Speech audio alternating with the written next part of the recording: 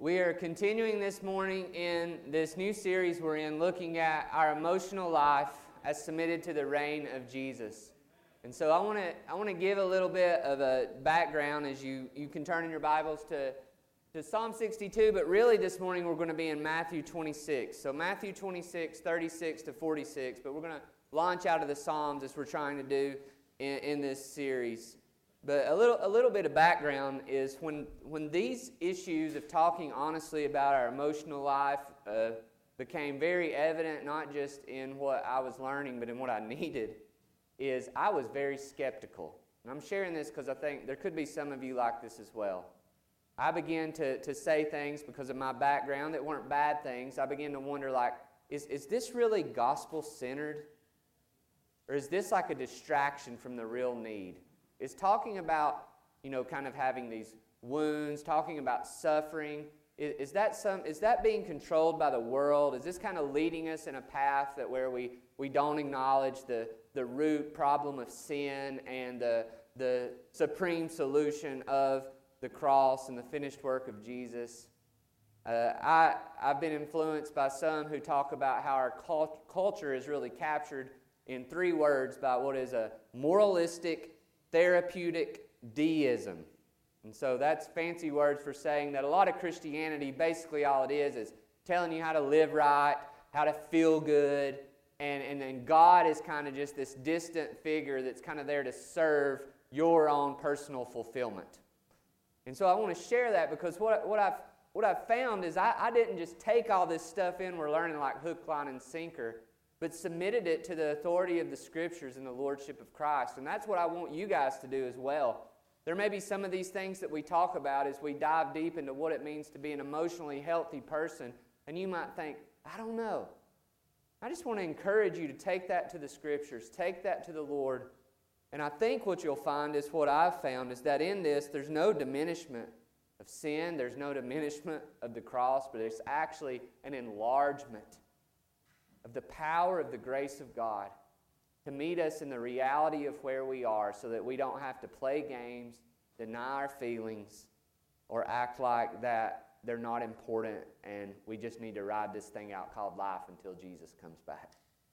And we're going to see that today in the person of Christ. So these first 3 weeks before we get to 8 weeks on particular emotions, we looked last week at God the Father in our emotions, and we talked about because He's immutable, which is He's unchanging.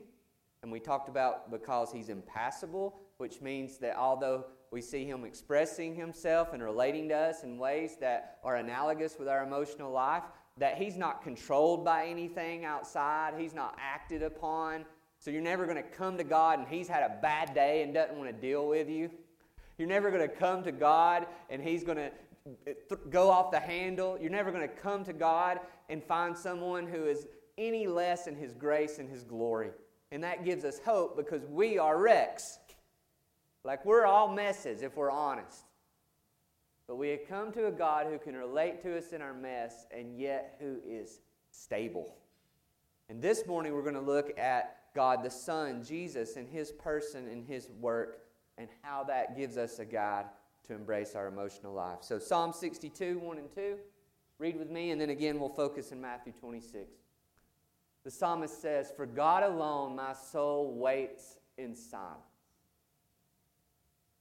From Him comes my salvation. He alone is my rock and my salvation, my fortress. I shall not be greatly shaken." In Matthew 26, beginning in verse 36. Then Jesus went with them to a place called Gethsemane. And He said to His disciples, "Sit here while I go over there and pray." And taking with Him Peter and the 2 sons of Zebedee, He began to be sorrowful and troubled. Then He said to them, "My soul is very sorrowful, even to death. Remain here and watch with me." And going a little farther, He fell on His face, prayed, saying, "My Father, if it be possible, let this cup pass from me. Nevertheless, not as I will, but as You will." And He came to the disciples and found them sleeping. he said to Peter, "So could you not watch with me 1 hour?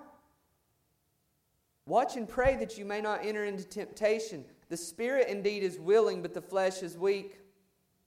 Again, for the second time, he went away and prayed, "My Father, if this cannot pass unless I drink it, your will be done." And again he came and found them sleeping, for their eyes were heavy. So leaving them again, he went away and prayed for the third time, saying the same words again.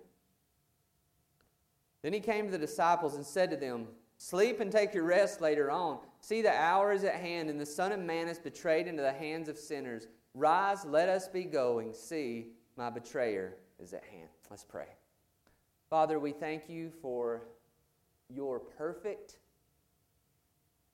holy, stable, unchanging glory and grace that is our anchor in the sea, the waves of our unrest, of our confusion, of our complexity. Thank you, God, that you are who you are. And we pray today that you would, Holy Spirit, open our eyes to the truth of your word. We pray that we would be discipled by Jesus even now through word as we go out to be discipled by him in everyday life, Father. Help us, Lord, in Jesus' name. Amen. Well, in the spirit of showing you how I'm as needy as you are, and to reveal a little bit of my immaturity, is I went to college, one of the first people, at least in my immediate family, to go to college, and did pretty well. Probably not as great as some of you guys do. Took some tough classes, learned some fancy languages. But there was one thing about me that does not look good, is my mom sent me to college with an iron. And 4 years later, I brought her back that iron unopened. Another thing is I learned in college is that I didn't really need sheets. All I needed was 2 blankets, 2 quilts, one to go under me and one to go over me. And what's all this stuff about having to do laundry all the time, when there's this glorious invention called Febreze? And then when you do happen to have to do laundry, it is amazing how much stuff you can cram in one load. And if you're willing to watch the washing machine shake and rattle, you can get a lot done in a small period of time. Now, I'd like to say that I've grown up some, but my wife can tell you this has been a big part of her life, is growing me up. I still don't completely understand why it matters if a shirt's hanging out the side of your drawer when you shut it, but evidently that's important. The reason I'm saying all this is not to just say dumb stuff about what I do. I could do that all day. But to reveal that how we can be so grown up in one area and yet so immature in another. I want to say that again. We can be so grown up in one area. You can parse Greek verbs. You can lead seminars and not know how to use sheets. When it comes to this issue of our emotional health and our emotional life, there are a lot of adults who look grown up in a lot of ways, but the reality is we're emotional infants. I stand guilty and accused of that in my life. I remember hearing for the first time this leader that was in Memphis, this church planter who was a big personality. And he had led and grown this church to just all the things of outward success. But through all this, he kind of had an emotional, kind of psychological breakdown that led him to go to a counselor. And he said that counselor told him something that was very sobering. He said, "John, you may have all the success in the world. People may praise you. People may want you to come and speak at their conferences. People may want you to train their leaders. But emotionally, you're not much older than an 8-year-old boy." Another way to say this is we can have a high IQ, but a very low EQ. Now, how do you know? Well, how do you know if this might be true of you? I'm just taking things from my experience of things that were true of me. Is if this is how you respond most of the time to how are you doing, if your most response is I'm fine or I'm okay, that is a red flag. Not all of the time, right? Sometimes we really are fine and we don't need to go fishing. But most of the time, if you're a human being, you're not fine. Everything is not just okay. Things like this, people would say, "How can I pray for you, Rusty?" And I would have to sit there and think, how can they pray for me? I guess I'm good. No, I wasn't. And you know, if you're like me, you think, well, I'm answering that question in all sincerity. I just want to gently say that might even be more of a problem. Because you're so unaware. What I want to say is that this is not, again, we're going to talk on these emotions about guilt and shame and fear. This is not to guilt you or shame you. It's just to tell the truth. And the church has to take a lot of responsibility when it comes to these issues. Because the reason that so many even Christians have lived like this is because the church has discipled people that that's what you're supposed to do. The church, sadly enough, of all places, has not, as we're going to see, followed the way of Jesus. And they've said, the way that this is going to work is we're all going to have to pretend we're okay. You know it, if you're being honest. We've been around these church cultures. I've been a part of them. I've led them. I've contributed. Lord, forgive me to just say, if we all just pretend like everything is okay, then we can be okay. There's no need to open a can of worms. There's no need to tell the truth. We have these theologies that tell us that if you're really spiritual mature, you'll experience some type of deliverance, where you won't have to deal with this stuff anymore. But as we're going to see today, what does it mean to be delivered from being like Jesus? That's not deliverance, that's demonic activity. That's not spiritual maturity. To become this person who is tough, who is strong, who feels nothing, who presses on, who gets things done. That might be some type of American vision of life, but that is not the way of Jesus. I don't know where I got this from. I found it in some notes, so I'm not taking credit for it, but it laid out these sort of stages of emotional development. And sadly, some of these I just really resonated with in the area I wish I wasn't in. But here's the first one, emotional infant. An emotional infant says, I look for other people to take care of me emotionally and spiritually. I often have difficulty in describing and experiencing my feelings in healthy ways, and I very rarely enter into the emotional world of others. I'm consistently driven by a need for instant gratification, often using objects or others to meet my needs. People sometimes perceive me as inconsiderate and insensitive. I am uncomfortable with silence and being alone. When trials, hardships, or difficulties come, I want to quit God and the Christian life. I sometimes experience God at church and when I'm with other Christians, but very rarely when I'm alone, and very rarely when I'm at home. Then there's the emotional child. When life is going my way, I'm content. However, as soon as disappointment or stress enter the picture, I quickly unravel inside. I often take things personally. I interpret disagreements or criticisms as a personal offense. When I don't get my way, I often complain, throw an emotional tantrum, withdraw, or manipulate, start to drag my feet, become sarcastic, or take revenge. I often end up living off the spirituality of other people because I am so overloaded and distracted. My prayer life is primarily talking to God and telling Him what to do and telling Him how to fix my problem. Prayer is a duty, not a delight. Then the emotional adolescent. Adolescent, think all the teenagery things here. I don't like it when others question me. I often make quick judgments and interpretations of people's behavior. Always reading. I know there's another reason why they did that. I withhold forgiveness to those who sin against me, avoiding or cutting them off when they do something to hurt me. I subconsciously keep records on the love that I give out.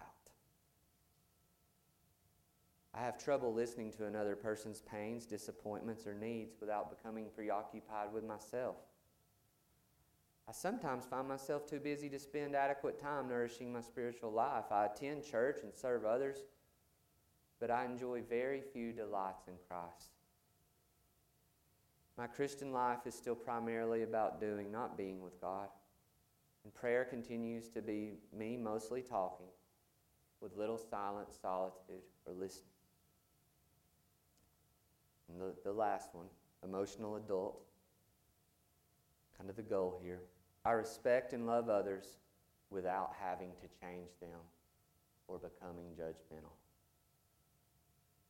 I value people for who they are, not for what they can give me or for how they behave. I take responsibility for my own thoughts, feelings, goals, and actions. I can state my own beliefs and values to those who disagree with me without becoming adversarial. I am able to accurately self-assess my limits, strengths, and weaknesses. I am deeply convinced that I am absolutely loved by God. And as a result, I don't look to other people to tell me that I'm okay. I'm able to integrate doing for God and being with Him, like Mary and Martha. My Christian life has moved beyond simply serving Christ to loving Him and enjoying communion with Him.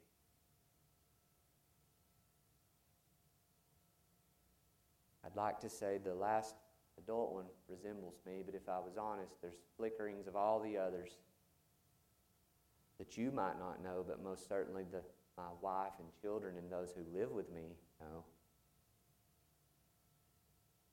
See, it's easy to serve like a boss at church, but live with people who end up being lonely or distant, who can't confront you, can't talk to you, whom you can't talk to.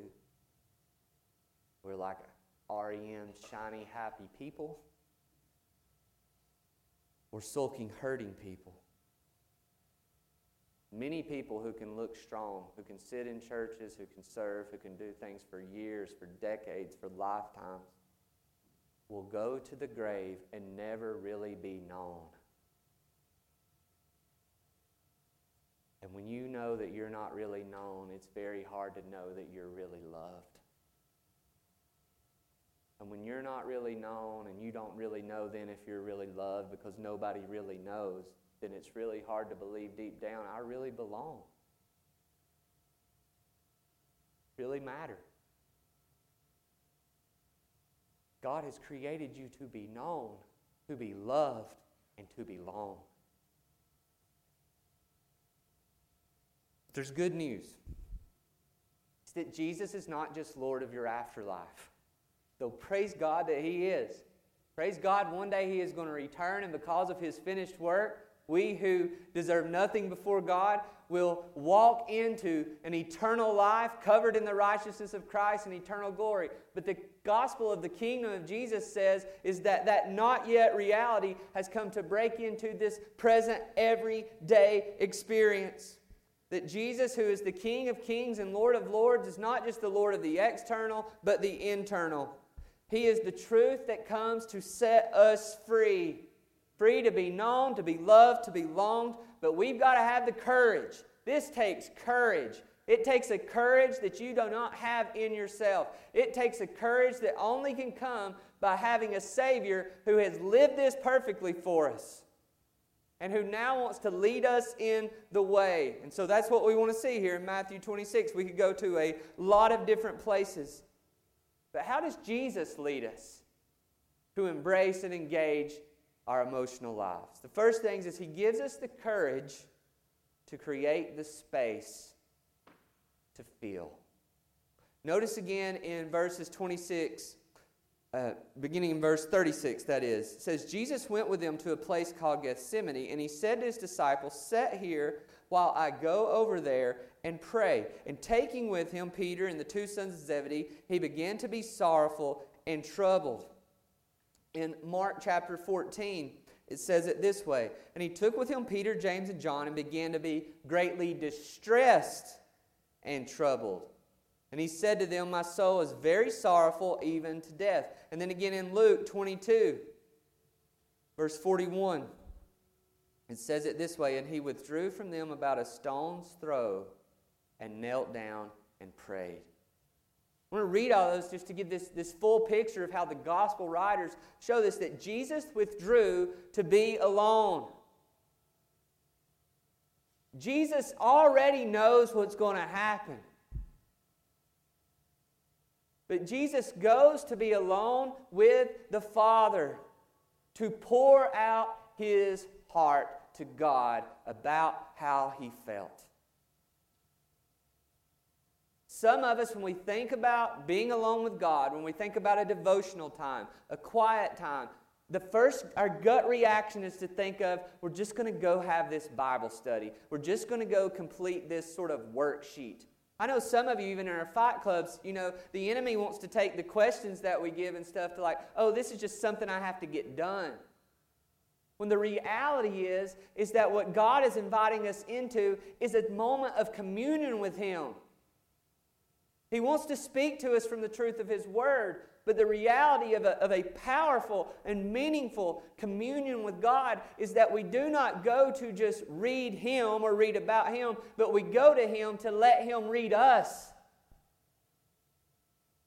And Jesus knew it wouldn't always be pretty. Our text says here, he began to be sorrowful, troubled. As Mark says, to death. I'm so sad, I feel like I'm going to die before the thing even happens. It says he fell to the ground on his face. When you think of being Christ-like, when you think of spiritual maturity, do you have a category for falling on your face because you're so overwhelmed with how you feel before God? Or do you think spiritual maturity was somehow going to be getting to the point to where that doesn't happen anymore?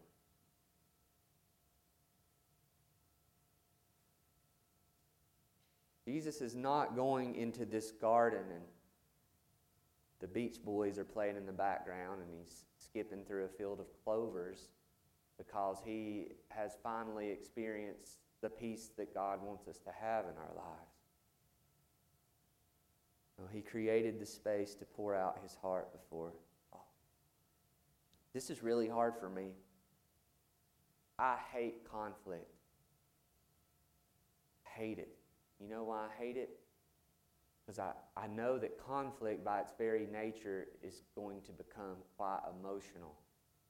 I'm going to have to engage with the other person's emotions. I'm going to have to sit with mine. It feels very unsafe. I didn't grow up in a world and an environment where people did that. The story that's going on in my head is that the more you talk about things, the worse things get. I wish I didn't believe that, but just to be honest with you guys, that's what I believe in my functional life. So when I first started doing this in my communion with God alone, and even honestly to this day, I don't think about my devotional time as boring. I'm afraid of it. Afraid. I don't think it's a bad thing, but I'm just telling you the truth. It's like, God, you're inviting me to step into this space and not just exegete a passage from Romans, not just figure out the authorial intent of the psalmist, but you're inviting me to follow Jesus here. Say, God, this is where I am. I not only not want to tell him, I don't want to tell myself a lot of times. And it's not just the emotions we may think of as negative, it's even the positive ones. It feels weak to be so happy. sometimes. Like we said last week, sometimes we may have grew up, and this was the voice we were hearing from the other room, is quit laughing so much, you're being an idiot. But when we do this,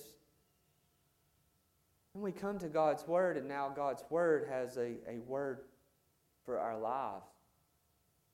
If you're like me, a lot of times it's like, well, I don't even remember what I read this morning. It's because we're viewing this relationship with God like we're clocking in and clocking out. I got my time in today. I got the guilt monkey off my back. I read my Bible, did my prayer thing. But did we meet with God? It takes courage. It takes courage to do this. You can't do this if you're checking Facebook at the same time. You can't do this probably even if your phone's sitting there buzzing with notification after notification. But Jesus is wanting to take you into the garden and learn to sit with God in the reality of your life. Some of you, if you're honest, you can't go into a house without turning the TV on. I know a lot of you don't even have TVs anymore, but you can't go to the bathroom without your phone. Can't even sit and listen. And it seems so innocent, it seems so non-important, but it's the way the world, the flesh, and the devil, they're just numbing us out. Go watch WALL-E, the great prophetic movie, and just see if it doesn't resemble a lot of the reality that we live in. We're just drifting around in life, feeling fine. We're missing reality. It takes courage to do this, but what I can promise you is Jesus is with you. He's been there. He's going to be there. He's going to hold you. But you've got to get to where He is, where the psalmist was in Psalm 62. My soul sits before you in silence. So what's that space going to look like for you? But you need to ask yourself, what's that going to look like? Where's that going to happen? We're not here to just give you some ideas. I'm not here to give you an inspirational speech. We want to go obey everything that Jesus commanded us to do. We want to go live like Jesus. So I can't tell you what that's going to look like for you, but I want you to ask, to sit. What is this going to look like for me to create this space to pour out my heart to God? We have to go into the next part here to see some of what that might look like. So Jesus not only leads us to create the space to pour out our hearts to God, to listen, to feel, but He also gives us the courage, the pathway, the example to understand, to name, and to open up about it. In verse 38, He says, my soul is very sorrowful, even to death. We've mentioned this already, but what's important is we see that Jesus is very clearly naming, bringing out into the open, into words. And again, I'm not trying to get into that kooky stuff where if you say it, it becomes real or whatever. But there is a power in like saying something out loud and naming something and telling the truth about it. And some of you, if you're honest, like this is just not a normal part of your life. Again, this is something I wrestle with. But we notice here is Jesus was not embarrassed about how He felt. I wouldn't want anybody to know that I'm sorrowful. No, what do we see here? He's not even just saying this to God. It says, notice verse 38, He said to them.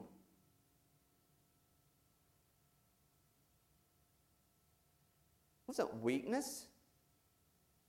He's not ignoring how He felt. I just need to go get something to eat right now. I just need to watch Netflix. I just need to take this drug. This is just too much. I'm so sad. I'm about to die. I got to find some way to numb this away. He was honest with Himself and with them. He didn't say, you guys can't understand this. I mean, if anybody could have said it in this moment, Jesus could have said, that's too much for y'all to handle. I don't want to be a burden on you. No, He called it like it was. He told how He felt. and He's leading us in the way. I've had several friends who've committed suicide. And it's so hard. And it's so nuanced, and every situation is different. So I dare not speak in a blanket statement. But there was a note that one man left when he committed suicide, and it left his family, his friends, and his community in shock. Because the note he wrote described a world of emotions that were as surprising as the death. Someone commented on this and said, in such situations, the conclusion is, I'd rather die alone than let people know how I feel and face what that might be.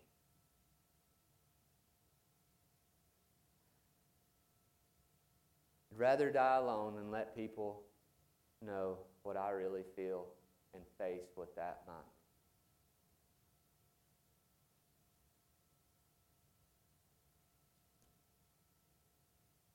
be. If that's you today, Jesus is calling for you. Tell the truth to somebody. To tell the truth to Him. You're not weak. Well, you are weak. There's nothing un-Christ-like about telling the truth. There's actual suicide, but I want to pose there's also living suicide. Is that you don't take your life, that you don't live your life, because you refuse to feel the feeling and to tell the truth about it. For some, it's a comfort idol that refuses the work that's going to have to be done. Because you're right. If you think, well, if I say this and I get that off my chest and then move on, you're right. That ain't the way. It's going to take sacrifice. It's going to hurt. It's going to cost. For some, it's an approval idol that fears the judgment of others. What will they think of me? Will they reject me? Some of you I know are lead students. You're going into ministry, and when you're in ministry, it's really, really scary, right? Because if I share how I feel, it's not like I'm the mailman and they're like, whoa, okay, don't go shoot everybody up. But it's like, no, if I share how I feel, I lose my job and can't provide for my family.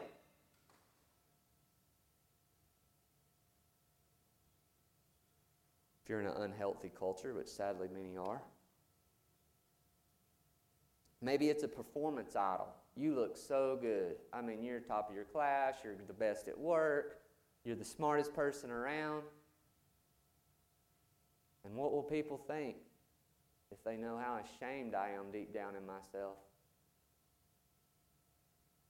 For others, it's a control idol. It's because you know once you put this on the table and you're not just transparent by telling what's happened, but you're vulnerable by telling how you feel and how it's affecting relationships, now I lose control. Now other people are speaking into this. And it just scares you to death. But whatever idol that is keeping you from following the way of Jesus, they are offering you a phony and false freedom that will never give you the fulfillment your heart longs for. Your life will just continue to be overgrown by the weeds and thorns of the world. And we contrast this with the life of Jesus. We don't have time, but go read all the Gospels. Just read them in light of this. And watch Jesus. He cries. Jesus weeps. He weeps over Lazarus' death, and he knows he's about to bring the guy back to life. I mean, can you just imagine if there was ever a time to just say, put on a smile. We're not going to call this a funeral. We're calling it a celebration. You know, no grief. Don't make everybody feel uncomfortable. And Jesus is over there weeping.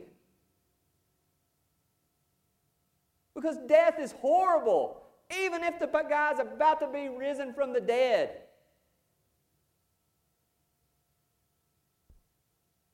He's filled with joy. Turns water into wine. He's in Luke 10:21, he rejoices. He's grieved. He's angry. He's irritated. We even see this a little bit in this text. Like, Come on, guys. Do you not just stay awake with me right now? I'm pouring out my heart to you. And you can't stay awake? He gets frustrated. He's holy. He's without sin. But in his human nature, he experiences these things that we experience, and he shows us the way. It seems even in our text, he experiences to some degree a loneliness, hurt. But again, many of us think the most spiritual people we know are the most laid back, stone-walled and calm. Maybe that's the peace of Christ. We want it, and many times it is, but not always. It's like the couple I talked to once in a church said, me and my wife have never had a fight. Yeah, right. You probably never punched each other. You had a fight. And that's that type of junk that gets thrown around in churches, and we wonder why the world doesn't want to be here hearing what we have to say. That's not Jesus. If that's you here today, or you watching, and you think, I got to fake how I feel, and I got to get it together, and be a big boy or a big girl if I'm going to join this. That's not the words of Jesus. It's not the way of Jesus. Mature discipleship is not learning how to fake. It's actually learning how to feel. And to feel how Jesus felt. Christianity is not wanting to become some kind of Zen master. It's not about detachment. It's not about denial. It's not about distraction. It's about the abiding life of a Savior who meets you where you are and gives you hope to carry on. If you haven't got one yet, last week we had them on the seats, but we have our feelings card taken from Tin Man Ministries. You could look them up. If you hadn't got one, there's some more back there at the table. Daniel can help you get one. He's sitting back there. I'll probably say this almost every week, unapologetically. Some of you just you got to get these muscles going. You're just going to have to take this out for the Lord and just name the ones you're feeling. Just got to do it. All right, God, right now I feel anger, I feel shame, and I feel glad. And you might not can do much more than that to start with, but that's a start in the way of Christ. This is how I feel. And then if you want to, you can talk to God about that. You can do what Jesus did. My soul is sorrowful. You can tell God about it. He's your Father. He loves you. He doesn't want you to pretend. There's nothing that honors a good father more than when their children pour their heart out to him. And however you've experienced a father's response or a love or to you, how you feel, your Father in heaven, your good Father, wants you to come and lay it all out. It leads us to the next thing we see in our text. It's not just the courage to create the space to do this, the courage to name it and own it, but Jesus then has the courage to take it to God and submit it to Him. So you're coming to God as God, and there's a submission. We see this in verse 39. It says, and going a little farther, he fell on his face and prayed, my Father, if it be possible, let this cup pass from me. Nevertheless, not as I will, but you will. So our emotional lives are not sovereign. God is sovereign. So we come to God in honesty. We come to God in reality. But just like we talked about last week, we come to God as our stability. He is God, not our emotions. He is God, not us. He is God, not our circumstances. And we can trust Him as King because He calls us from this place of vulnerability and reality. Jesus falls on His face before the Father in unashamed honesty. He prays in agony and earnestly with a physicality that honestly would make many of us very nervous. He's casting His cares upon the Father. And He's submitting it to Him. He's showing us the way again. Here you go, God. Here's my heart. Your will be done. Your will be done. Every one of us is going to some God with our hearts. It's not if you do this, it's how you do this. Every person in this world has a heart that is emotional. But nature of being human. It's read the Psalms again. Everybody's going somewhere with their emotions. The reason that maybe some of you and many in our culture are addicted to pornography is not primarily because you have this out-of-control lust that's just about physicality. It's because you're wanting to numb something. You're wanting to escape. It's the same with alcohol abuse.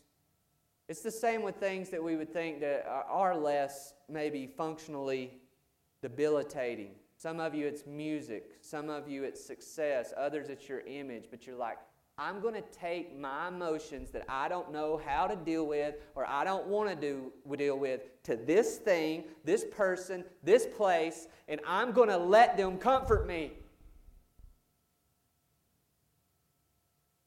I'm going to trust them with my heart right now. And they will make you feel better while making the problem worse. It's because we don't trust the Father like we see Jesus trusting Him here.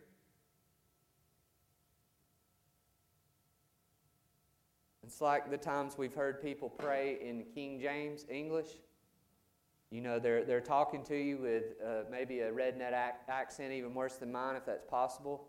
And then all of a sudden you call on them and pray, and it's like, "Oh, Holy Father, Thou art great in the highest heavens. I prayest that Thou come down and rend all this stuff." And you're like, what? Who is that? Jesus didn't become a different person in prayer. Can you imagine your child coming to you and speaking with a British accent? Because he thinks that's what he needs to do to let you really know he's serious. And you're just like, what in the world? Who are you before God? Those who would enter the kingdom of heaven must become like a child. When's the last time you cried out your song? When's the last time you went to Him instead of that substance or that source? You said, I'm going to trust you, God, even though it's confusing, even though it's conflicting. I'm going to trust you enough to ask you, why do I feel this way? What am I feeling? I'm going to trust you enough to believe that your word will give me good news, will give me truth that will set me free.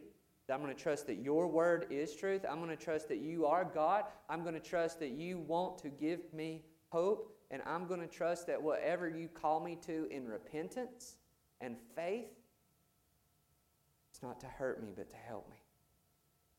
And I'm going to trust you like Jesus does, as we see in this text, even if it feels like the only response I'm getting is silence.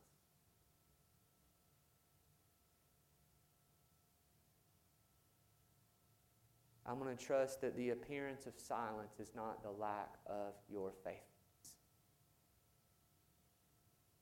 So the last thing we see that Jesus gives us the courage to do is to move forward in reality.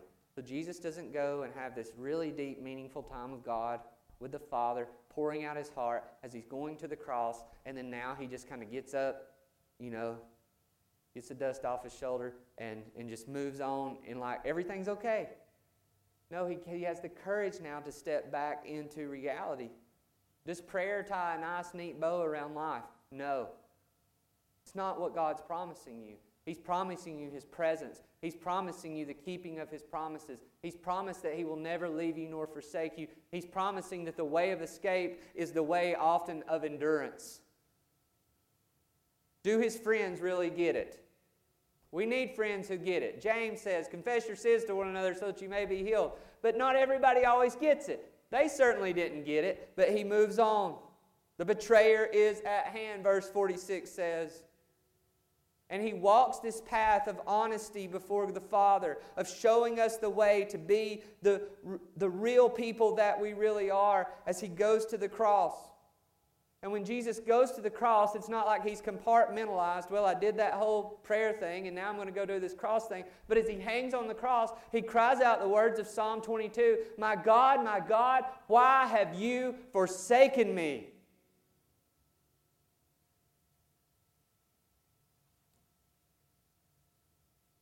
But then He can turn and pray with equal confidence. Into your hands I commit my spirit. He is neither stoic nor psychotic. He is neither fake nor overwhelmed. He is neither running from His emotions nor ruled by His emotions. And we're all those things. But the good news is that He perfectly lived this in our place. That what we have here in Jesus is not just an example, however great it may be, but we have a substitute. We have an anchor. We have what we've read in Hebrews 4 already, that He was tempted in every way that we are and yet was without sin. He goes to the cross for us who are stoic and act like we have it together, and others of us who are psychotic and lose it and go crazy. He's enough for both of you. He's enough for those of us who might be one or the other on any given day. You don't know what's next. The gospel is you're not justified by your emotional health. You're justified by the finished work of Christ. This is really good news. This is not some new form of works righteousness. This is the way of Jesus rooted in the work of Jesus. Jesus is praying here in the garden. The primary point of this text is not to give us this just example of what it means like to go before the Father, so it's here. The primary point of this text is that Jesus says, this world is jacked up. Sin has ruined everything, and it ought to be worse if it wasn't for God's grace, and it's all going to go to hell. But I'll drink the cup.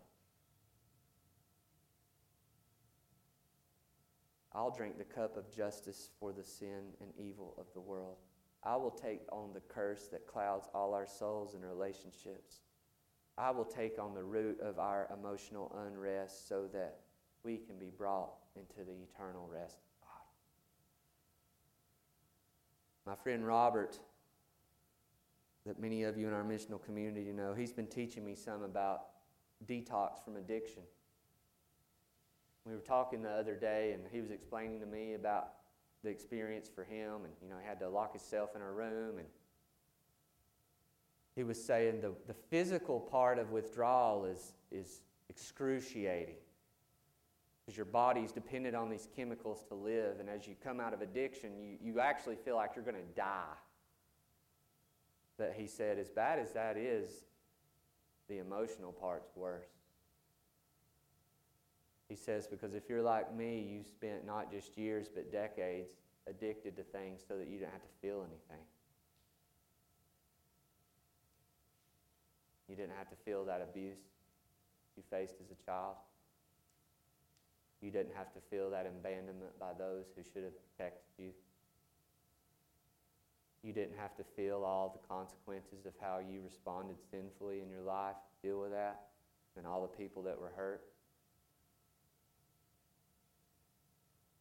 Decades of suppressed emotions, and now you're just going to let them go wild? That's scary. And you guys in here may not be addicted to meth, cocaine, heroin, pills. You might be addicted to something else that's kept you from telling the truth about how you feel. And that's a weight too big for any of us to bear. But the good news is we have one who can bear it. We have one who can bear it. We have a great high priest who has passed through the heavens, Jesus, the Son of God. So let us hold fast to our confession. We do not have a high priest who is unable to sympathize with our weaknesses, but one who in every respect has been tempted as we are, yet without sin. So now, what are we going to do with all this? Let us draw with confidence near to the throne of grace so that we can get told, I told you so, so that we can get condemned and beat down. No, so that we may receive mercy and find grace to help in time of need. Let us pray. Father, we thank you for the finished work of Jesus. We thank you that though the weight of our reality is so heavy, that He has already taken on the root and given us redemption. And we pray now, Father, that as we come to the table, that you would remind us that it is finished. We pray that we would come for repentance, for healing, for deliverance, not in our own strength, but in His, in whose name we pray. Amen. Well, each week, we respond to God's Word by coming to the Lord's table. If you're a follower of Jesus, we ask you to take of the bread and the cup, but if not, you can still circle up with us and share and hear the good news. If you're unreconciled with a fellow follower of Jesus, we ask that you would reflect on that and ask where Jesus might lead you into paths of reconciliation this week. If you're at peace with a sinful action or desire in your life, we pray that right now would be the time where you come to God and you say, "Give me." But there may be more that you need to share. We know that Jesus comes in His ministry and through His finished work that we see in the bread and the cup to give us forgiveness, healing, and deliverance. So if you'd close your eyes right now, we'll take just a moment to reflect before we come to the table. Ask now of God to bring to mind maybe some idols you need to confess that are keeping you from living in the truth that sets you free.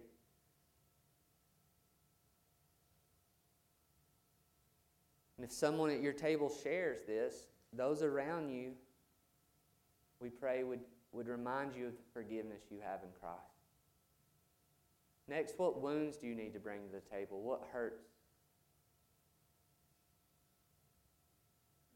As someone shares, I would just encourage those who are leading at the table to make sure that you take the time just to go ahead and pause and pray specifically that God would bring healing in these areas. And lastly, what lies do I need to bring to the table? It's only the truth of God's Word that sets us free. So as people may share these lies, I encourage others to share the truth of Scripture and then to pray for deliverance from the blindedness that the enemy brings. I'd also like to say that if you are here and you're new, you can come up front to this area where I will be. If you have a particular thing that's heavy on your heart right now, really heavy, you're certainly free to share that at any of the tables. But because maybe you feel some degree of comfort with me because I've been the one standing up here, I'll be up here to listen to you and to pray for you. If we need more time, to set up a time to do that afterwards. So at this time, let us go to the Lord's table. If you're new, just follow a group.